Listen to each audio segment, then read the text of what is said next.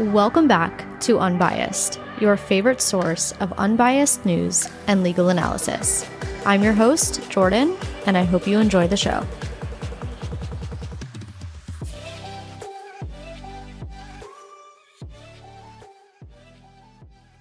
Welcome back to Unbiased. Today is Wednesday, February 21st, 2024, and we are deep diving into the New York civil fraud ruling that was just released on Friday. So how this episode is going to work is I will first talk about the basis of the case. I'll discuss the arguments on both sides. We'll get into the judge's ruling, and then I'll do a Q&A and answer some questions that you guys submitted on Instagram.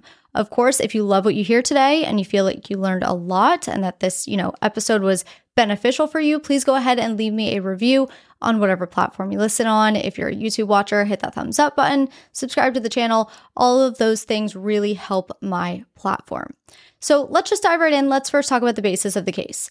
Donald Trump and multiple entities under his control own or owned various properties around the country. These properties include, but are not limited to, Mar-a-Lago in Palm Beach, Florida, Trump Tower in Manhattan, Nike Town, which is comprised of 2 ground leases adjoining Trump Tower in Manhattan, Trump Park Avenue in Manhattan, 40 Wall Street, also in Manhattan, Seven Springs Estate in Westchester County, New York, Trump Hotel in Chicago, Trump Old Post Office, as the lawsuit calls it, or Trump International in DC, 10 golf clubs around the country. Actually, 8 are here in the United States. 2 are out of the country in Scotland. And then Trump National in Doral, Florida, which is also a golf course. All of these properties were assets owned or are assets owned by the Trump Organization. And when I say Trump Organization, just know that Trump Organization consists of about 500 separate entities, and it's by and through these various entities that these properties are owned. But Trump Organization is sort of the umbrella that covers all of these smaller entities. Donald Trump, being the president of Trump Organization and the one who signs off on various financial statements, is of course one of the main defendants in the case. Basically, what the lawsuit says, and this is as simplified as possible, is that from 2011 through 2021, Trump and the higher-ups within the Trump Organization falsely inflated Trump's net worth and the valuations of these various properties in order to obtain loans from banks for more money at lower interest rates. Because obviously, the more assets you have, the more you're worth, the less risky it is for the banks to loan you the money, so the lender will grant you more favorable loan terms. Along similar lines, the lawsuit says that these false financial statements allowed Trump to obtain insurance coverage for higher limits at lower premiums. And that is where the insurance fraud cause of action comes into play, though it's, the insurance fraud is a much smaller piece of this lawsuit.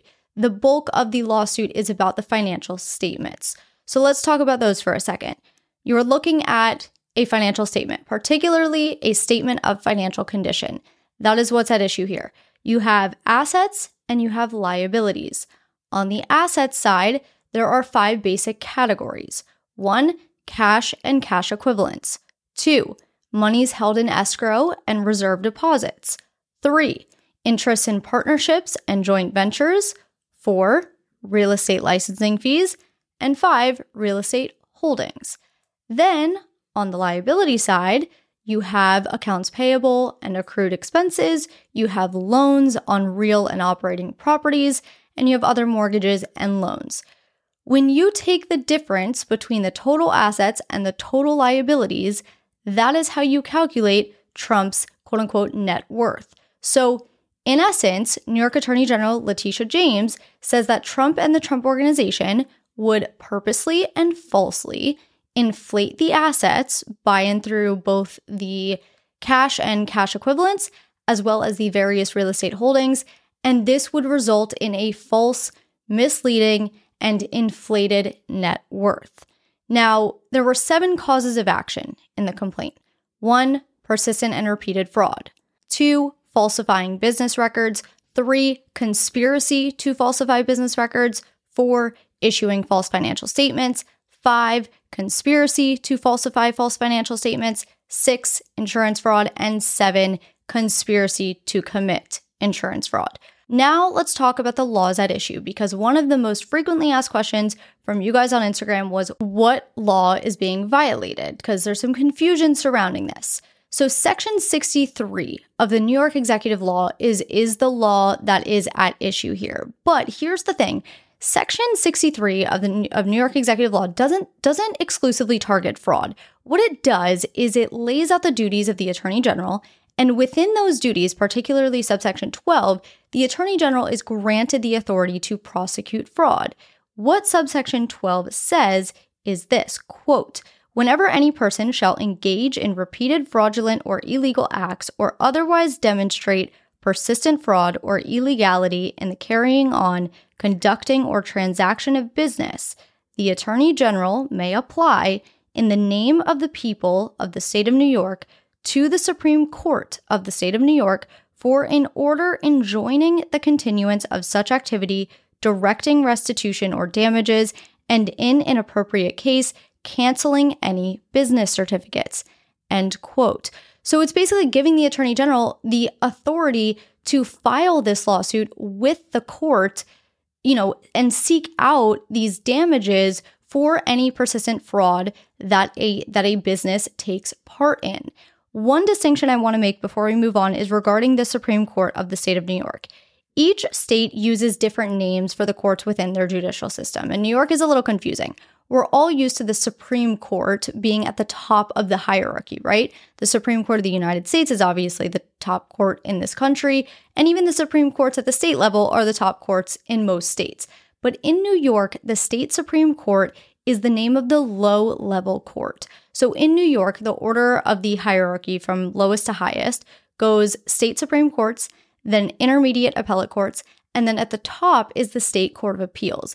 And this is a little confusing, but the reason that I want to clear it up is because this civil fraud trial took place at the State Supreme Court, which is consistent with the New York Executive Law at issue here, which gives the Attorney General the authority to bring, these types of cases on behalf of the people of New York. But when you hear Supreme Court, it's not going directly to the highest court in the state. It's actually the lowest court. So I just want to clear that up. Other laws that the lawsuit cites to include various sections of the New York penal laws, specifically Section 175.45, which prohibits the issuance of false financial statements, conspiracy under the New York penal law, and insurance fraud under the New York penal law, Section 176.05. But I just want to be clear that the bulk of this lawsuit surrounds that, Section 63, subsection 12 of the New York Executive Law. That is what gives the Attorney General the authority to bring a lawsuit against an individual or an entity that is perpetrating consistent and repeated fraud within the state. So that is the law that this whole lawsuit is based around. Now, the last thing I want to touch on before we move on into the arguments is the damages. This is also something a lot of people are really confused about. Aside from the request to cancel business certificates and the request to bar Trump and his co-defendants from serving as officers or directors of any New York corporations, Letitia James also asked for equitable relief in the form of disgorgement. Originally, she asked for $250 million, but then at the start of the year, after witness testimony had concluded in the trial, but before closing arguments took place, she increased the damages request to $370 million plus interest.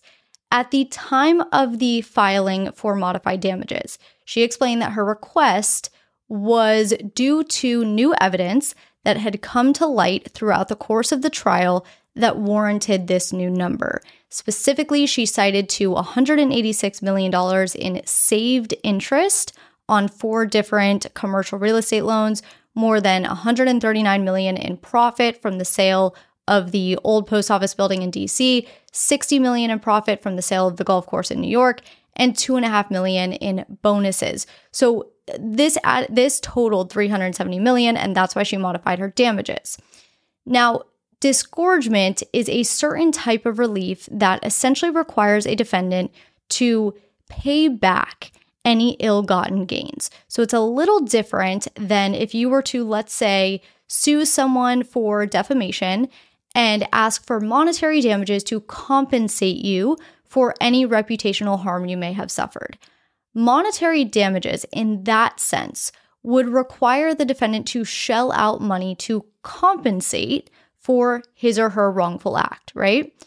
Disgorgement, on the other hand, is a way to force a defendant to return any money he or she made in conducting illegal behavior. So it's different. With disgorgement, you are putting the defendant back in a position he or she would have been in without the illegal behavior. This is why disgorgement is considered an equitable remedy and not a legal remedy like compensatory damages would be in a defamation case. And we'll touch on this a little bit more in the Q&A because some of the other questions deal with equitable relief as well. But, a lot of you asked how Trump is being forced to pay this money when none of the banks lost any money on the loans that were issued. And that is your answer in short, but we'll touch on it more a little bit later. Let's move on to the arguments presented on both sides.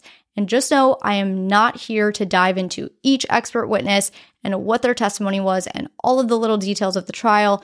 Instead, what I'll do is provide a bird's eye view of the arguments on both sides, and then we'll get into the judge's ruling. Sound good?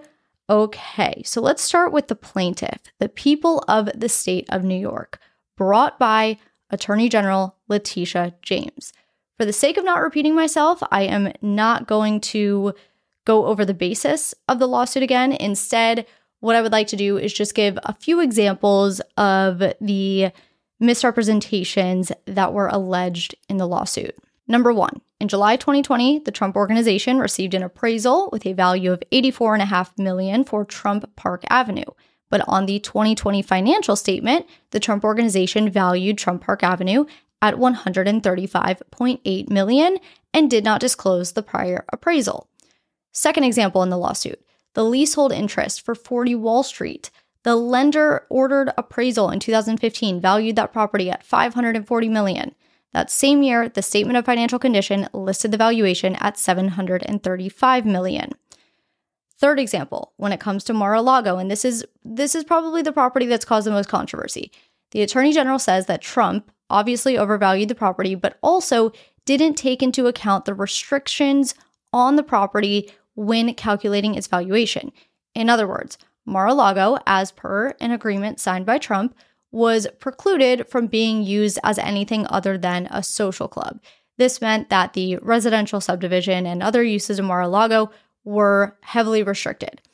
But, according to the lawsuit, Trump's statement of financial condition from 2011 to 2021, quote, purport to value Mar-a-Lago as if it were an unrestricted home to be sold to an individual rather than the heavily encumbered historical landmark restricted to club usage that it was, end quote.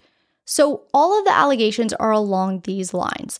The valuations of the various properties were misrepresented and calculated in such a way that allowed Trump to benefit from better loan terms. And again, this is all from the plaintiff's side. Let's move on to Trump's side. Trump's rebuttal to that is that this isn't fraud. He says this is just a different valuation that I'm using. The Attorney General is using an appraisal value, whereas we are using a fair market value. Two different methodologies, but it's not fraud. Trump also focused on three other main arguments. The first being the worthless clause. This also is known as the disclaimer argument, and it stems from the disclaimer written on his financial statements that says in part, quote, considerable judgment is necessary to interpret market data and develop the related estimates of current value. Accordingly, the estimates presented herein are not necessarily indicative of the amounts that could be realized upon the disposition of the assets or payment of the related liabilities. The use of different market assumptions and/or estimation methodologies may have a material effect on the estimated current value amounts. Because the significance and pervasiveness of the matters discussed above make it difficult to assess their impact on the statement of financial condition, users of this financial statement should recognize that they might reach different conclusions about the financial condition of Donald Trump if they had to access a revised statement of financial condition without the above referenced exceptions to accounting principles generally accepted in the United States of America. End quote. So what Trump argues is that this disclaimer says essentially, do your own due diligence, do your own work, do your own study, don't take anything from this statement for granted. Here is your warning that these statements may not be correct. And so he's saying that this disclaimer is sort of a shield for him. It insulates him from liability. The second argument that he puts forth is that there's a lack of evidence of a conspiracy. More specifically, that the state attorneys failed to prove their allegation that Trump took part in a conspiracy to inflate his net worth. Trump's attorney argued that there was no evidence in the record of any actual agreement between Trump and a co-conspirator. And an agreement is obviously a fundamental component of conspiracy. Now, of course, the state's main witness, Michael Cohen, Trump's former attorney, claimed Trump had told him to inflate his net worth, which would ordinarily be sufficient to support the agreement component of conspiracy. And the judge, in fact, used Michael Cohen's testimony in finding, Trump liable for conspiracy. But what Trump's attorney argued is that Cohen's testimony is not credible because of Cohen's history of lying on the stand. For those who don't know, Michael Cohen pled guilty in 2018 for lying to Congress. So Trump's argument there is just not enough evidence exists. The state attorneys did not meet their burden in proving a conspiracy.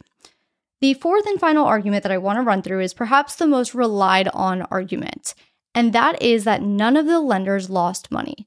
He never defaulted on his loans, and that all of his lenders were happy to do business with him. In support of this argument, Trump had one of the bank executives from Deutsche Bank testify on the stand that, Deutsche Bank was eager to get Trump's business and would actually court him in order to get Trump's business. The executive testified that Trump was a worthy client because of the millions of dollars that the bank would ultimately earn in interest and fees from the loans that it lent to Donald Trump. So because there were no victims here, Trump can't be on the hook for fraud. That's what he says.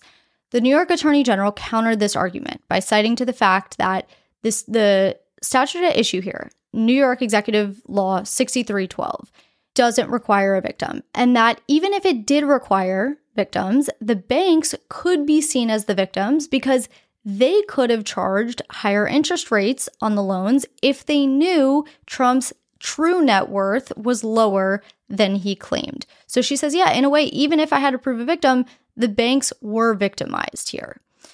Those were the main arguments on both sides. So knowing that, now let's talk about how the judge ruled. And I think the best way to do this is by reading the summary of the ruling and then breaking it down by the arguments we just talked about. So here's what the summary says, quote, Donald Trump and entities he controls own many valuable properties, including office buildings, hotels, and golf courses. Acquiring and developing such properties required huge amounts of cash. Accordingly, the entities borrowed from banks and other lenders. The lenders required personal guarantees from Donald Trump, which were based on statements of financial condition compiled by accountants that Donald Trump engaged. The accountants created these compilations based on data submitted by the Trump entities. In order to borrow more at lower rates, defendants submitted blatantly false financial statements to the accountants, resulting in fraudulent financial statements. When confronted at trial with the statements, defendants' fact and expert witnesses simply denied reality, and defendants failed to accept responsibility or to impose internal controls to prevent future reoccurrences. As detailed herein, this court now finds defendants liable, continues the appointment of an independent monitor, orders the installation of an independent director of compliance, and limits defendants' right to conduct business in the state of New York for a few years. End quote. So naturally, through reading that, we can conclude that the judge found that the Attorney General proved by a preponderance of the evidence that the allegations were true. As for the disclaimer clause argument, or the worthless clause, whatever you want to call it, the judge had previously addressed this defense in his summary judgment ruling back in September, and also in an even earlier order in November of 2022. And what the judge said as it pertains to this argument is, one, the law is clear that using a disclaimer as a defense to reliance requires proof that the disclaimer is made sufficiently specific to the type of fact misrepresented and that the alleged misrepresentations did not concern facts peculiarly within the defendant's knowledge. Therefore, the judge said, because the statements of financial condition did not particularize the type of fact misrepresented and were unquestionably based on information peculiarly within Trump's knowledge, Trump cannot rely on the disclaimers as a defense. Furthermore, the judge also noted that the disclaimer, while it's true, it says, what Donald Trump alleged in his defense, also says, quote, Donald J. Trump is responsible for the preparation and fair presentation of the financial statement in accordance with accounting principles generally accepted in the United States and for designing, implementing, and maintaining internal control relevant to the preparation and fair presentation of the financial statement. End quote. As for the lack of evidence proving a conspiracy argument, the judge says that there was ample evidence proving conspiracy. But keep in mind that the crime of conspiracy is when at least two people agree to carry out a crime and some overt act is taken in furtherance of that crime. And honestly, the judge didn't really expand in his ruling as to the conspiracy proof. He basically referred to the evidence in favor of falsifying documents as his basis for finding conspiracy. But in the judge's discussion of falsifying business records, there was no mention of an actual agreement between parties to commit a crime other than a brief discussion of the Trump Organization's CFO understanding his assignment from Trump to be increasing Trump's assets year over year, irrespective of their actual values. But there really was no real depth in that part of the ruling as it pertains to conspiracy. And finally, regarding the victimless argument, the judge says there doesn't need to be victims in order to find that Trump broke the law. And the judge cited to a prior ruling out of New York that held, quote, where there is a claim based on fraudulent activity, disgorgement may be available as an equitable remedy, notwithstanding the absence of loss to individuals. Disgorgement is distinct from the remedy of restitution because it focuses on the gain to the wrongdoer as opposed to the loss to the victim. Accordingly, the remedy of disgorgement does not require a showing or allegation of direct losses to consumers or the public. The source of the ill-gotten gains is immaterial. End quote.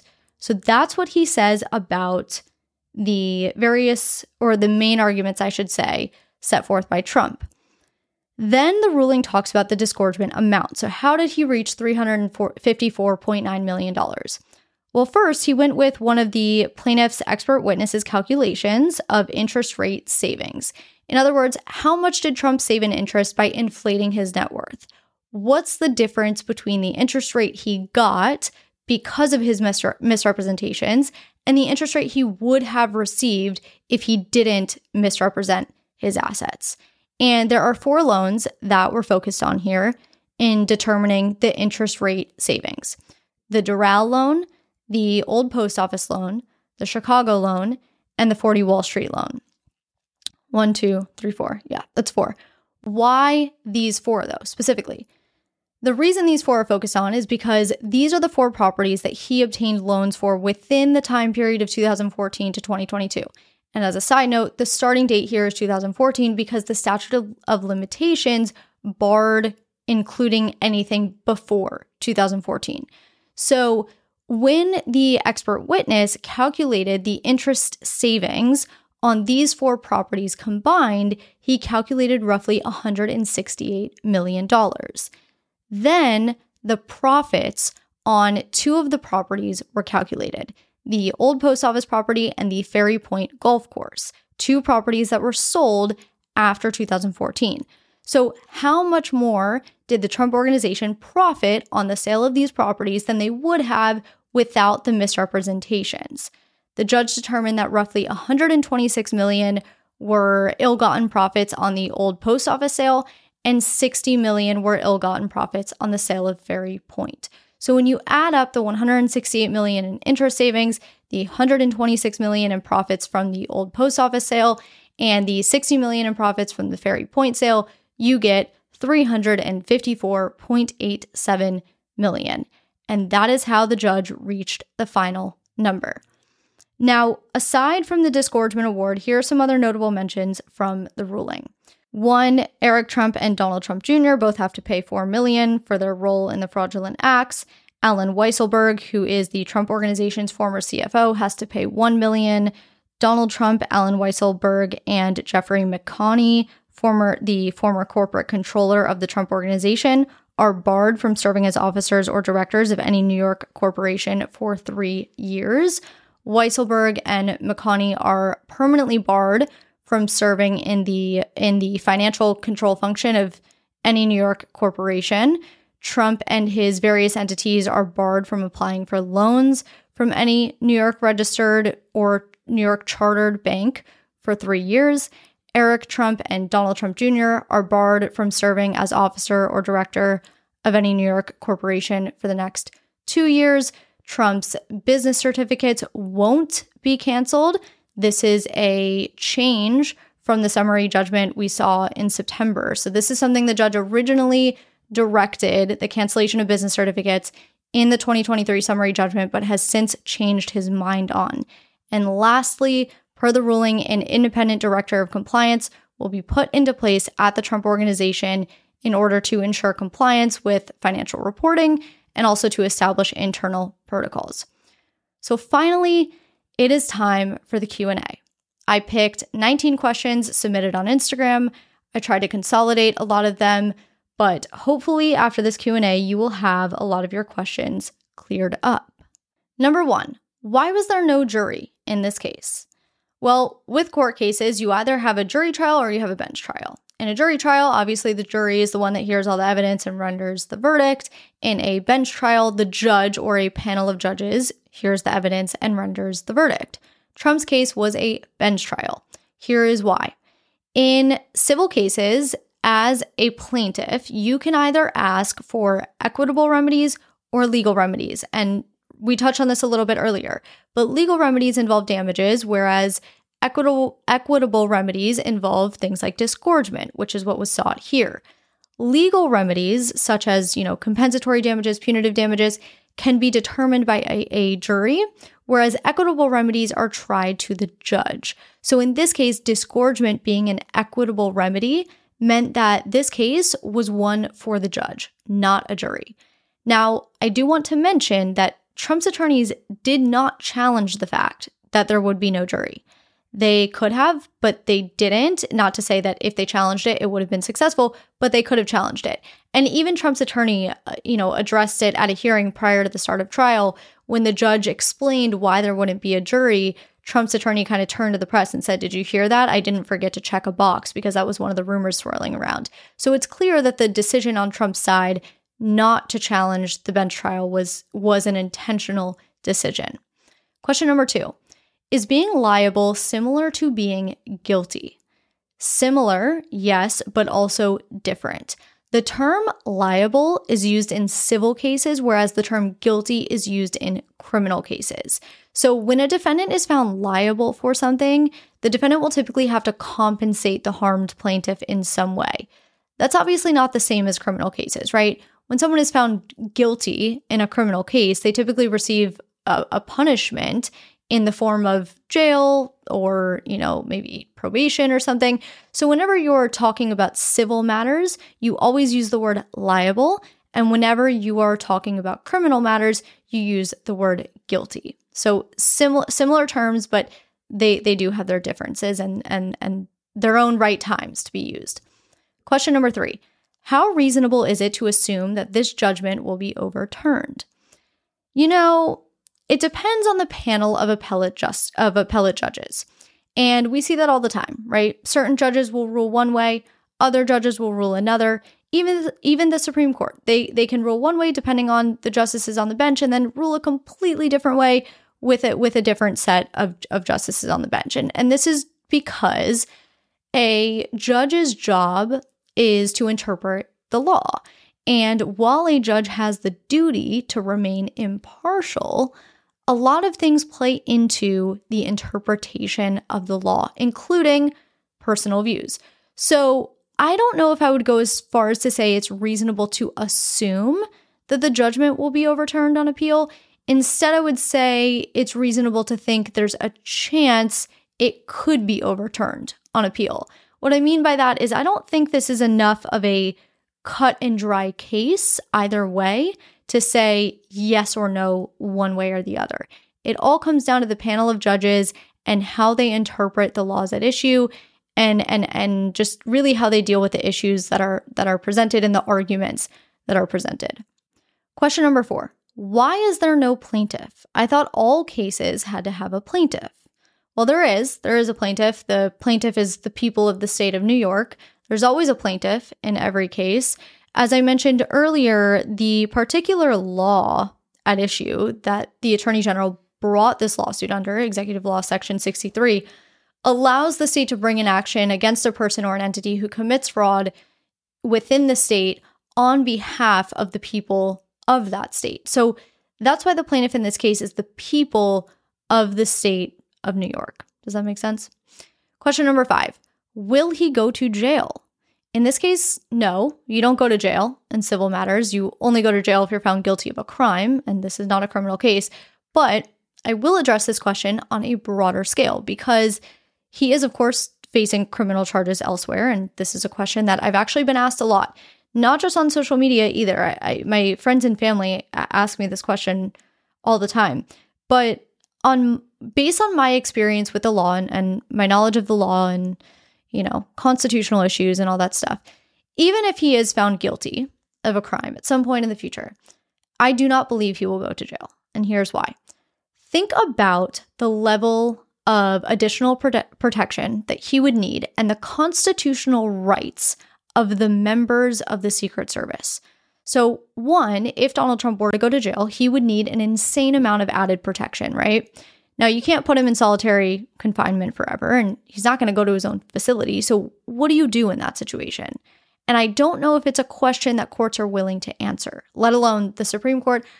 That's a whole other beast. And number 2, and perhaps most importantly, because Trump has the lifetime protection of Secret Service, and every president does, what would happen with the Secret Service agents? You can't violate their constitutional rights and send them to jail with Trump. And it's not like they're going to work shifts at the prison. So for those reasons, no, I don't believe he'll go to jail, even if he's found guilty of a crime at some point in the future. I just don't think a court is willing to go there. But just remember, this case out of New York is not a criminal case. So there's a 0% chance he would go to jail as a result of this particular ruling that we're talking about in this episode. Unless maybe he was found in criminal contempt for not paying the judgment or something. But even that would be very far-fetched and he wouldn't end up in jail for that. Question number 6. Since it's civil, does it hold any weight in eligibility for the election? No. And even a criminal conviction doesn't bar someone from running for president. So this case won't affect his eligibility at all, but neither would a criminal conviction. Question number 7. What is the appeals process? From here, Trump will post the judgment amount into an escrow account, or he can obtain an appeals bond. And from there, he will appeal this case to the Intermediate Appeals Court in New York. And then after that, if another appeal is warranted, the case would then go to the Court of Appeals, which is the highest court in the state of New York. Question number 8. Will this change anything? Yeah, I mean, there are, of course, changes that stem from this decision. For one, as of now at least, and unless this decision is overturned, Trump and his sons can't serve as officers or directors of the Trump Organization or any other New York corporation. Trump can't get loans from New York chartered banks, which, encompasses a lot of banks for the next few years. So that might affect his business. The Trump Organization will have to appoint a new president. Trump's financial status may change. He'll have to spend millions more on legal fees for the appeals process. But if we're talking big picture, it's not going to change much as far as the election is concerned or anything, but it'll sure change some things for Donald Trump and the people around him. Question number 9, who will run the existing businesses and hotels in New York? That is something they'll have to figure out within the organization. I don't have the inside scoop. I have no idea. Question number 10, when does he have to pay the fines? Well, he'll either have to put the $400 million in a court-ordered escrow account or get an appeals bond before he can appeal. And this is pretty standard. So the money won't go to the state of New York right away. It's basically just held until there's a final disposition in the case, right? And the reason that it's $400 million and not the $355 million is because the ruling was $355 million in disgorgement. But then you have to add on the 9% post-judgment interest to that amount, and you get roughly $400 million. And just as an aside, if he doesn't pay, which his attorney has already said that he will, but hypothetically, if he doesn't, then the judgment would take effect immediately. His assets would then start to be seized. I don't think that'll be an issue here, but the attorney general did say she is ready to seize assets if he doesn't pay. Question number 11, how can the judge order payment prior to appeal? It's not necessarily out of the norm to do so. It's actually pretty standard. If you have a judgment against you, you can ask the court to stay the enforcement of that ruling while you appeal. But in some cases, you have to put the money equal to the judgment, into a court-ordered account while the appeal is playing out. Or, as I said, you can get a bond, but that's just the way it is. They want to make sure that you're going to pay the judgment if you lose the appeal down the road. So not too crazy. Question number 12, why is the awarded money going to the state? Who exactly lost the money? Well, the awarded money is going to the state because the lawsuit was filed on behalf of the people of the state. It's not that anyone lost money. In fact, no one lost money, right? But again, disgorgement is meant to prevent illegally obtained profits. It's a deterrent. It's not meant to compensate. So remember, this is different than let's say the banks had lost money and the banks were the one who brought the lawsuit and, they were seeking restitution or compensatory damages. Then any money awarded would go to them. But this is a different story. The attorney general brought this lawsuit under a particular New York law on behalf of the people of that state. So the money will go to the state. And I don't know how else to explain this. It's just a deterrent. It's a penalty. It's not meant to compensate anyone. Question number 13. What were the actions he took to inflate the value? How was he able to claim a higher value? Well, this kind of depends on who you ask. The New York Attorney General will say that he inflated the assets by, disregarding outside appraisals, using objective numbers, purposely lying about the value of properties, whereas Trump will say he used different accounting and valuation methods, which reflect true and accurate amounts. So just to kind of paint the picture, as an example, the New York Attorney General used appraisal values throughout most of the lawsuit, whereas Trump relied on market values. Appraisal values and market values are not the same thing, and typically the appraisal will reflect a valuation less than a fair market valuation would. Take Mar-a-Lago, for example. The judge found that Trump had overvalued Mar-a-Lago by at least 2,300% compared to the assessor's appraisal. And it's not necessarily abnormal to calculate a fair market value above the appraisal value, but at the same time, keep in mind, just because an appraiser may have lowballed the valuation of Mar-a-Lago doesn't necessarily mean Trump used a fair valuation either, right? There's truth that lies somewhere in the middle. You can kind of picture the situation as if your two best friends get into an argument. You're trying to figure out what happened. One friend is telling their side of the story. The other friend is telling their side of the story. And each side is so different that you realize there has to be truth somewhere in the middle, right? That's kind of what we're dealing with here. It's kind of what's happening here. So again, according to the judge and the New York Attorney General, Trump purposely and intentionally misrepresented the valuation of his properties in order to obtain better loan terms. But according to Trump, he simply used the fair market value instead of the appraisal value. And it's just a different methodology, but it's not fraud. Question number 14. Could Trump file for bankruptcy? Yes, he could personally file for bankruptcy, which would pause the enforcement of the judgment, but he likely won't take that avenue because in order to file for bankruptcy, he would have to prove that the damages amount exceeds his total net worth. And he's consistently said that his net worth on his financial statements was understated, not overstated. In fact, in an April deposition, he said that he had roughly $400 million in cash alone. Forbes estimated his net worth of around $2.6 billion. So if $2.6 billion, I just want to make that clear. I said a B, not M, B. So if that's true and his net worth is substantially higher than the judgment amount of $355 million, he wouldn't be able to file anyway because he wouldn't be able to prove what he has to prove. Now, if the Trump organization were to file for bankruptcy, that would put the judgment on Trump, and Trump would be personally liable for all of it. So he definitely wouldn't want to do that either. I don't see any bankruptcy proceedings happening here unless Trump really does just run out of money one day. Then potentially we'd see a bankruptcy proceeding. But I don't think we'd see one as things stand right now. Question number 15. Can Trump use campaign funds to pay the judgment? No. Unlike a lot of Trump's other cases, this case was related solely to his business activities, right? It didn't have anything to do with his campaign or his conduct as president. So regardless of whether you think this is a political witch hunt or election interference or whatever, the fact of the matter is that the allegations at the core of this lawsuit deal with Trump's businesses outside of his life as a politician. So because there's a general ban on, not using campaign donations for personal uses that are unrelated to a campaign or the official duties of an office holder, he could not use campaign funds to pay for this judgment. Question 16. Are the fine amounts cruel and unusual? Will the Eighth Amendment be the focus of his appeal?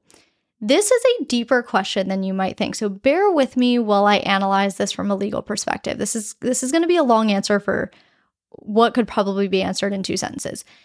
The Eighth Amendment says that excessive bail shall not be required, nor excessive fines imposed, nor cruel and unusual punishment inflicted. And in 2019, the Supreme Court unanimously held that the excessive fines ban does in fact apply to the states. So this is definitely something Trump could bring up on appeal, but it won't be his main focus. His main focus will be on the actual finding of fraud and all of the other arguments we discussed earlier. But here's the thing. The Supreme Court in 1993, in a case called Austin versus the United States, said that the excessive fines clause limits the government's power to extract payments as punishment for an offense. To be considered a fine, what the court said, a payment must serve in part to punish. Now, disgorgement would likely satisfy that. It is in a way meant to punish. But that was a criminal case. The Supreme Court has treated civil cases and civil fines very differently. The precedent is not nearly as clear when it comes to civil penalties, such as the one that was just imposed on Trump. In fact, just last year, in 2023, an 80-year-old woman, her name was Melissa Toth, she petitioned the Supreme Court to hear her case. What happened to her is the IRS had assessed a civil penalty against her in the amount of $2.1 million, plus another $1 million in late fees and interest. And this was around 75% of her account balance. So she sues, alleging that this penalty was excessive and prohibited by the Eighth Amendment. The appellate court below upheld the district court's decision, which was that the Constitution's protection against excessive fines did not apply to her case because the IRS's assessment against her wasn't tied to any criminal sanction and instead served a remedial purpose. So she takes this to the Supreme Court, and the Supreme Court denies her petition. They wouldn't hear the case, and Justice Gorsuch was not happy. So Justice Gorsuch actually wrote a dissenting opinion, and as I've said before, in orders, you don't have to write dissenting opinions, but you do when you're passionate. And what Justice Gorsuch said is this. He said, quote, "This decision is difficult to reconcile with our precedents. We have held that protection against excessive punitive economic sanctions is fundamental and deeply rooted in this nation's history and tradition. And all that would mean little if the government could evade constitutional scrutiny under the clause's terms by the simple expedient of fixing a, quote, civil label on the fines it imposes and declining to pursue any related criminal case. Ms. Toth and her brief identify still more reasons to worry about the lower court's decision. They observe that it incentivizes governments to impose exorbitant civil penalties as a means of raising revenue, and they contend that it is difficult to square with the original understanding of the Eighth Amendment. For these reasons, taking up this case would have been well worth our time. So basically, what Justice Gorsuch is saying is, governments can just basically say, oh, we're not going to pursue criminal charges so that we can slap on a heavy civil fine and get away with it because there's nothing to say we can't. Now, of course, the obvious difference between Trump's case and Toth's case is that Trump's award was a court-ordered award. Sure, the government requested it, but it wasn't a government-ordered penalty like Toth's was. Toth's penalty was from the IRS. So there's a big difference there. But it does sound like Gorsuch was kind of foreshadowing a problem wherein governments would use civil penalties as a means of, as he said, raising revenue and not be checked under the Eighth Amendment because it's a mere civil penalty without any sort of criminal ties. So again, we don't have clear binding precedent as to the constitutionality of excessive civil fines. But aside from the civil component, the other question would be, is the fine egregious compared to the crime committed? That's the basis for determining whether a fine is excessive, right? And the Supreme Court has chimed in a little bit when it comes to disgorgement specifically. It was a more recent case. It was a 2020 case dealing with the SEC, and the holding said that the SEC can disgorge ill-gotten profits so long as it reflected the profits illegally obtained and nothing more. But again, that was a criminal case, and we don't know if the Supreme Court would treat civil fines differently. That actually leads me to believe, now that I'm thinking about it, if it reflects the profits illegally obtained and nothing more, I don't know how interest savings would be able to be included in that award as it was for Trump. But again, I'm kind of just like rambling and thinking about this from a legal perspective. To get back to the root of the question, yes, Trump can certainly challenge the award as excessive under the Eighth Amendment, but it certainly won't be the main focus of the appeal. As I said, the main focus of the appeal will be all of those other arguments that I discussed earlier. And that actually brings me to question number 18, which is, what will be the basis of the appeal? Well, Trump is definitely going, as I've said 5 times, going to focus on the arguments set forth at trial, those being that there were no victims here, that the banks wanted to work with him, that the financial statements weren't relied on by the banks because it was within their ordinary course of business to conduct their own appraisals. Reliance, the reason that's important is because reliance is one of the requirements for a fraud finding.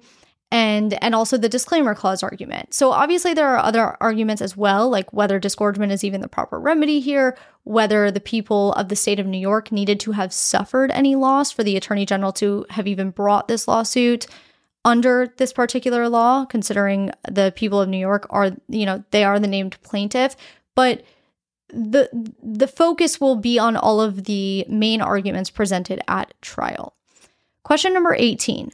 Fraud is a criminal offense. Why have no criminal charges been laid with regards to this whole saga? Well, fraud can actually be either criminal or civil, but the most likely reason that the Attorney General went for a civil lawsuit rather than the criminal charges is because the law that she brought this suit under allows her to bring this lawsuit without explicitly requiring a victim. On top of that, criminal cases come with a higher burden of proof, so that may have played a part too. In civil cases, the plaintiff just needs to prove their claim by a preponderance of the evidence, which is to say that it's more likely than not that the alleged thing happened, whereas in criminal cases, the burden of proof is much higher, that being beyond a reasonable doubt. So there's a few different reasons as to why the Attorney General felt that this lawsuit was a better route to take. But to be clear, fraud can be both criminal and civil. And finally, question number 19, why were the testimonies so polar? The bankers and expert accountants said Trump did nothing wrong. That's just the law, baby. No matter what the issue is, each side is going to present their own expert witnesses that are going to testify in that party's best interest, and naturally it ends up being very polarizing. As the plaintiff, you hire expert witnesses to testify in support of your allegations and against the defendant's defenses. And as the defendant, you hire expert witnesses to testify in support of your defenses and against the plaintiff's allegations. So again, naturally, you're going to have very polarizing testimony. That's just the way that it goes. That is what I have for you today. Thank you so much for being here. I truly hope you learned a lot. I hope I got to most of your questions. I so appreciate you. I hope you have a phenomenal next couple of days because I'll be talking to you on Friday. So we don't have to wait that long. I'll see you Friday.